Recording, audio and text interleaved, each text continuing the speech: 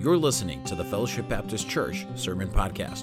Fellowship Baptist Church is located in Clark Lake, Michigan. Today we're very excited to have a special guest preaching for us for our revival services. Now let's prepare our hearts as our special guest brings forth God's truths from His Word today. Good morning. 31 years, I can't hardly believe that. 29. Okay, well, Mike and I were talking yesterday on the phone, and we were trying to decide. He said 30, 31, 29, somewhere in there. Well, I do too. You did down at Hoosier Hills Baptist Camp, so it would probably be close to that. I think if I remember right, the first tent revival that I did here, I think I drove up and I was on crutches. I had broken an ankle. I broke it twice, once a ladder and once a tractor and bush hog mishap. But I remember coming up here on crutches, and I was quite a bit younger man then. And there wasn't hardly as much of me then as there is now.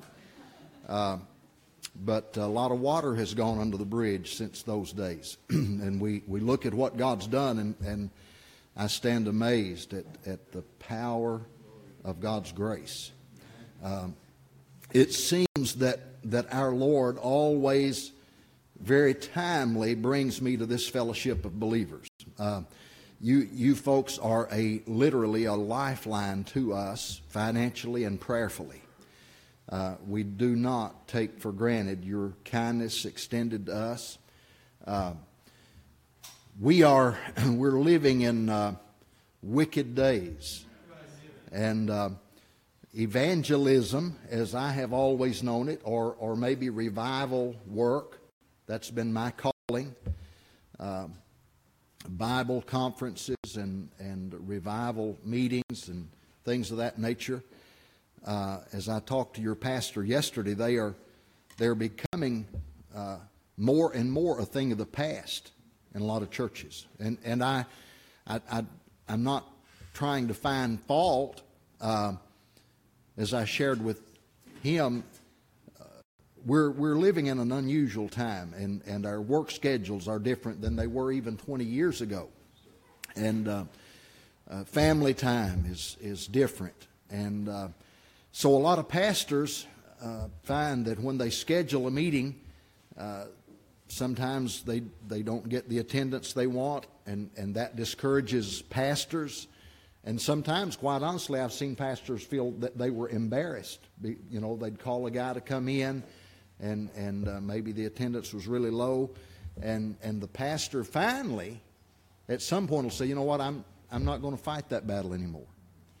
And so a lot of the churches that I used to go into regularly now will have maybe a couple of Sunday, just Sunday itself through the years, they'll have a special day, and they don't have meetings anymore. And it wasn't that unusual when I started out back in the 80s. You still would have quite a few 2-week meetings, Brother Case. And then, most of the meetings were, I remember one year I had 22 straight weeks back to back, and I promised the Lord if He'd let me have the good sense to not do that again, I'd never do it again.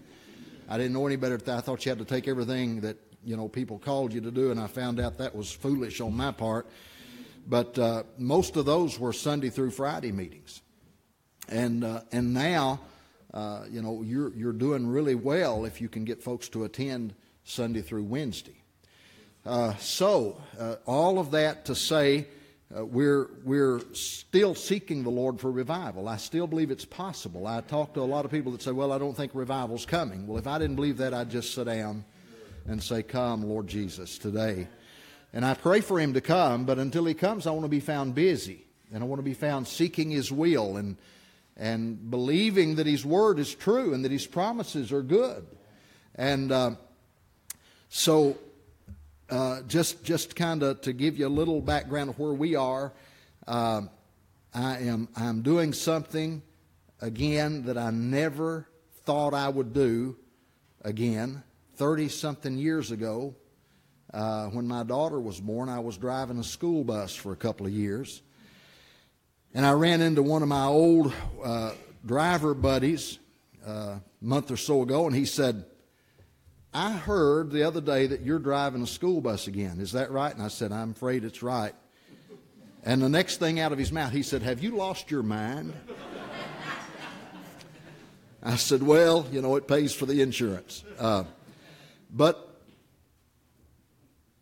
I have wondered why the Lord has me back doing that. And in preparation for this meeting, I had a couple of people rode with me last week for Thursday and Friday. And there was a man who's going to be driving the route, and for some reason they're letting him have a monitor. I don't get a monitor. I guess they think he's going to need it, and I got news for him. He's going to need it. And he's a believer. And I have a little shuttle run in the afternoon from a grade school over to the high school, and I have a packed bus. And these are all grade schoolers. And I told them the other day, I said, well, I hope you're both prayed up. As we pulled up to the school, I said, you're going to really need it for the next 20 minutes or so. I said, this is going to be the worst 20 minutes of your day.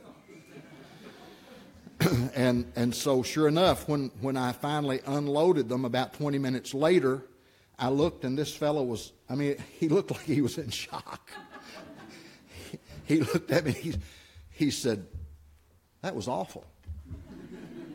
He said, that was awful. I said, brother, today honestly was a good day. And I wasn't exaggerating, it was. Now, I'm saying all of that not just to pass time. Our family structure is about gone in this country. Just about gone. Many of those children are being raised by grandparents. Great percentage. I think I heard the statistic the other day at one of our meetings. Don't quote me on this, but it was something like only 13 or 14% of those kids are being raised by a mom and a dad. I've already dealt with things in the last year or so on that bus that you could not have made me believe that I would be dealing with a few years ago. And so that brings us to where my heart is today and for this week. Let's turn to the book of 1 Corinthians chapter 1. Now, I believe the Lord would have us to study here over the next few days that we have together. And I know you're praying. I know many of you are. If you've not prayed for me yet, please do that and continue to do it through the meeting. Society seems to be coming undone at the seams. Now, if you are a member of a good church and your family is intact and you're well physically and you're not struggling financially, you're in the very slim majority. Most people are fighting tremendous battles, even inside the church. Many families are struggling in a variety of ways. We have learned in America how to put up the facade of success and the facade that everything's well. And really, many times on the inside, it's just the opposite. There's chaos and despair. Paul wrote the letter to the Corinthian church with obviously a troubled heart. And that's where my heart is. I'm troubled at what I see and what I hear, not just in our nation, but I'm troubled at the condition of the church. The seeming carelessness of a lot of folks who name the name of Christ, and a lackadaisical attitude of oh well, nothing we can do about it anyway. And what good will it do us to read a letter that's around 2,000 years old? Well, I want to tell you something. It'll do you a lot of good if you'll ask the Holy Spirit to apply it to your heart. Because this letter is as up to date as tomorrow's newspaper. And he is dealing with a church in a corrupt society. Now, I want you to read with me as we read a little bit. What time do we need to be done, Pastor? 10 till, 15 till? Okay, we can do that. This will just be an introduction anyway. 1 Corinthians chapter 1. Paul, called to be an apostle of Jesus Christ through the will of God, and Sosthenes our brother, unto the church of God which is at Corinth, to them that are sanctified in Christ Jesus, called to be saints, with all that in every place call upon the name of Jesus Christ our Lord, both theirs and ours. Grace be unto you, and peace from God our Father and from the Lord Jesus Christ. I thank my God always on your behalf for the grace of God which is given you by Jesus Christ, that in everything ye are enriched by him in all utterance and in all knowledge, even as the testimony of Christ was confirmed in you, so that you come behind in no gift, waiting for the coming of our Lord Jesus Christ, who shall also confirm you unto the end, that ye may be blameless in the day of our Lord Jesus Christ. God is faithful. Man, I love that when I come to that. I have to stop there and think, we just need to preach several days on that. God is faithful. Aren't you glad that the Lord never fails? And that in all of our unfaithfulness and in all of our wavering, the Lord never wavers. God is faithful, by whom ye were called unto the fellowship of his Son, Jesus Christ our Lord. Now I beseech you, brethren, by the name of our Lord Jesus Christ, that you all speak the same thing, and that there be no divisions among you, but that ye be perfectly joined together in the same mind and in the same judgment. For it hath been declared unto me of you, my brethren, by them which are of the house of Chloe, that there are contentions among you. Now that couldn't be written to any Baptist church in our day, could it? Contentions among you. Now, I don't know who Chloe is, and most of the commentators don't seem to know particularly who Chloe is, but I have to admire this Chloe because she had the gumption and the guts and the spiritual discernment to let Paul know there's a problem in the church and you need to pray for us and it needs to be addressed. Now, I have an idea that Chloe probably faced some heat because of that. And if you follow the Holy Spirit's advice in your life, you're going to face some heat, I can tell you. It's a lot easier to follow the crowd than it is to follow the Lord. Even the religious crowd, even the church crowd sometimes is not going the way the Holy Spirit's going. A leader is not a person that sees the direction everybody's going and jumps out in front of them. That's not what a leader is. A leader knows the direction they need to be going and leads in that direction. But there's not very many people in my day that I'm seeing, in our day rather, that are willing to be led. And so let's read on just a little bit, and then we'll stop and pray, and then I'll give you the introduction. Verse 12, now this I say, that every one of you saith, I'm of Paul, I'm of Apollos, and I of Cephas, and I of Christ. Is Christ divided? Was Paul crucified for you, or were you baptized in the name of Paul? I thank God that I baptized none of you but Crispus and Gaius, lest any should say that I had baptized in mine own name. And I baptized also the household of Stephanas. Besides, I know not whether I baptized any other. For Christ sent me not to baptize, but to preach the gospel.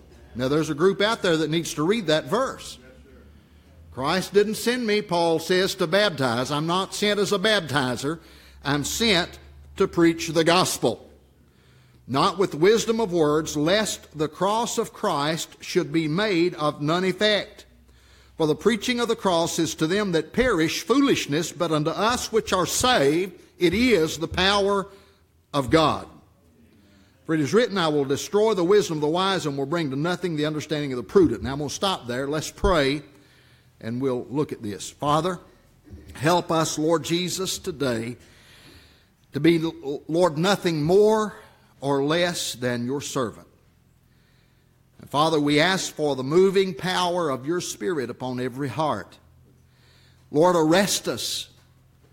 And Father, we pray for the many today that are in the path of this destructive storm. We pray, Lord, for those that are left with nowhere to go. And Father, in their despair, if there are those, and no doubt, Lord, many that do not know Christ, I pray, Lord, that this would be a time used by your sweet Holy Spirit, Lord, to cause them to cry out unto the Almighty for help. Father, help our brothers and sisters that are, Lord, trying to escape the tempest there.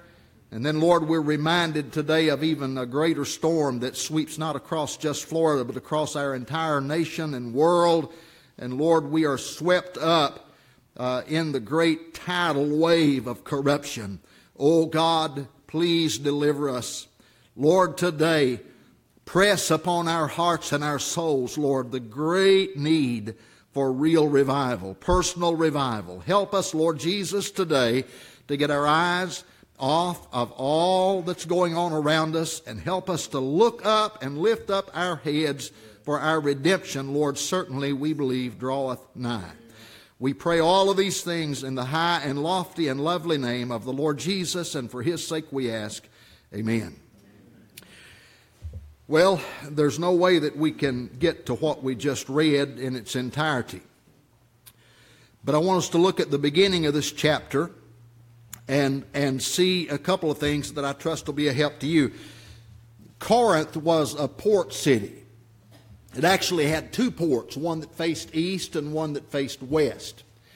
And as a port city, obviously there was a lot of traffic coming through and a lot of merchandise that changed hands, and a variety of people that intersected. Their lives came together at the city known as Corinth. And Paul had instituted a church there on his second missionary journey. There had been souls saved, and an established church was intact inside of that corrupt society. And if you want to know a little bit about how corrupt Corinth was, remember that Paul wrote the Roman letter from Corinth. And if you want to realize a little about the corruption of the society, all you got to do is read Romans chapter 1 that we're all familiar with, and the corruption of the human heart that Paul brings out in Romans 1. He could have literally looked out the window from where he wrote it and observed many of these things happening right before his very eyes. It was a corrupt society that was depraved and wretched on every hand, much like our own. It was well known in those days that immorality was rampant in Corinth. As a matter of fact, there was a saying in those days. If one sailor would look at his buddy and talk about his date the prior night and said, hey, she's a Corinthian girl, everybody knew what kind of a girl that she was. Or if there was a feast or a party had and someone said, hey, we had a Corinthian get-together, then everyone knew what kind of get-together that it was. They were corrupt, and they were godless, and they were drifting farther and farther from the things of God. And in that society, God, in His all-knowingness and in His grace, had planted a church. Now, everyone knows that you put a boat in the water, and that's where the boat is made to be. No problem when you got the boat in the water. The problem comes in when you have water in the boat. And I think probably as I was thinking of this the other day and praying towards this meeting, that it'd probably be true that the larger the boat, the more likely you would be to not see the water too quickly. If you're in a small rowboat, you're probably going to pick up on a leak pretty quick and say, you know what, we better start pedaling this thing. We need to get to shore. And we got a leak here, and let's do something. But if you're in a big ship, and that thing's divided up into compartments, and it has a thick hull or maybe a double hull, and it's really, it's a seaworthy vessel. You could possibly have a leak there in a compartment or a place or a part of that ship and not know it for a while. And I think that's true with the fellowship of believers. I think the larger we grow as the children of God, I'm talking about local assemblies now, the easier it is for the world to begin to seep in areas, and we're not maybe aware of it until the damage is already done. Now, I'm not preaching down to you this morning, folks, and I will not do that this week. I'm preaching to you as a fellow believer who's living with you in a corrupt, fallen society, and we're all susceptible of getting water in our vessel. We're all susceptible of having society to creep into us, and we begin then to dissect Scripture based on what society says rather than observe society through the lens of Holy Scripture. Now, when we do that, we're already going down a deadly path. I tell people constantly, I've probably said it here before, if you want to get a good old-fashioned dose of clinical depression, just watch the news 24/7. I turned it on last night. I turned it on to Fox, and I was watching it for a while, and after a little while I said, man, that's enough, I mean, it's enough. I want to cry myself to sleep now. It's just bad news on top of bad news on top of bad news. Everybody's an expert in something, but it seems like all the experts are just educated dummies at times. Now, I don't mean to be ugly when I say that, but not all of them. But I get so weary of hearing, okay, well, what caused this, and why do you think this happened? I don't know. I don't know why things happen the way they do, but there is a God in heaven who is in complete control. God today, His authority may be challenged by mere mortals, but I want to tell you, everything is still settled in the high kingdom of heaven. There's not any nervousness on God's part. I don't think the angels are nervous this morning, thinking that God is about to be overthrown. I believe that all is well in my Father's house. Now, it's not well down here. It is a tumultuous, terrible mess around us. Now, I know that. I don't need the newsmen to tell me that. The Word of God tells me that there is none righteous, no, not one. There's none that understandeth. There's none that seeketh after God. They're altogether gone out of the way, and they're altogether become unprofitable. That's what the Scripture says about society. I know that because I have been a part of society. I continue to be, as the Corinthians were, but there's been a change in my heart. The Spirit of God arrested me years ago, invaded my life, came to where I was, and stopped me in my tracks, and made me aware that if I died, I was going to hell. I knew that beyond any shadow of a doubt. I remember sleepless nights. I remember nervous drives down the highway. I remember sickening walks along beside the river when I felt that at any moment I would fall in and drown and perish and I would go to hell. I remember trying to get into the car to drive, and the nervousness would overcome me because I knew that if I wrecked on the highway and my life were to be taken from me, I would go to hell and face the judgment of a just God. I remember those days and nights of conviction power, and I remember the miserable condition of my soul. Oh, but glad was the day when the Spirit of God reached down and convicted my heart with such passion and such power that He would not be denied. And I said, yes, Lord, save a wretch like me. Lord, I need You more than I need the air that I breathe. I need You, Lord, to do for me what I can't do for myself. And the blessed Holy Spirit of God gave me peace beyond words. It's never left me. Now, there's always down through the years been turmoil come and go. There have been times when the soul is tossed. There have been times when the mind is not at ease. But it's never been God's fault. It's always been my fault. It's very easy to get your eyes off the Lord like Simon Peter did and look at the waves around you. It's easy to see all the things that are going on, but remember, here's what I want you to see in this morning's session. Verse 2, unto the church of God which is at Corinth. Unto the church of God which is at Corinth. To them that are sanctified in Christ Jesus, called to be saints. Do you know that the Corinthian church is the most worldly church in the New Testament? They're the most problematic church, it seems like, that Paul ever wrote a letter to. But he said, you're called to be saints. He said, you are in Corinth, but you have been sanctified to Christ Jesus. Now that helps me. I hope it'll help somebody. In a corrupt society, much like our own, God had instituted a church. Some of the world had crept into this church. It's obvious as you continue to read through the letter. And a lot of their thinking had been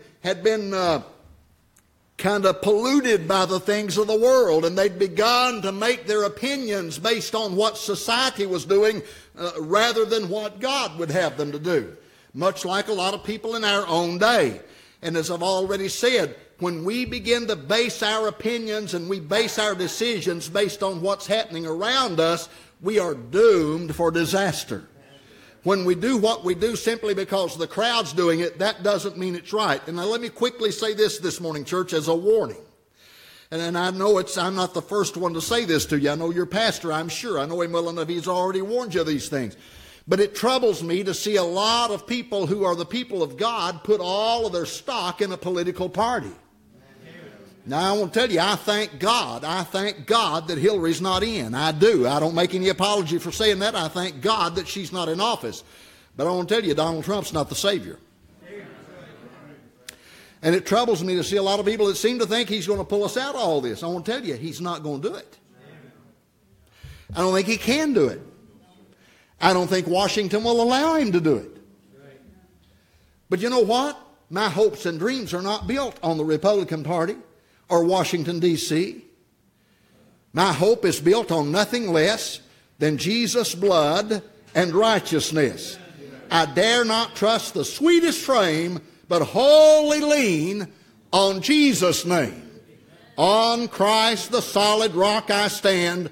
All other ground is sinking sand.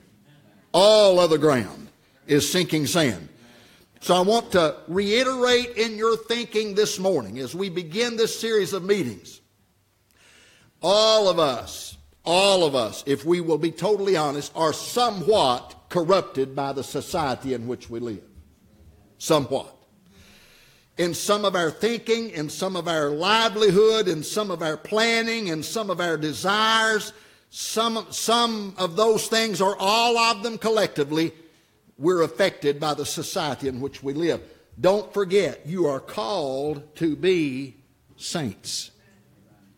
You don't have to die to enter into sainthood.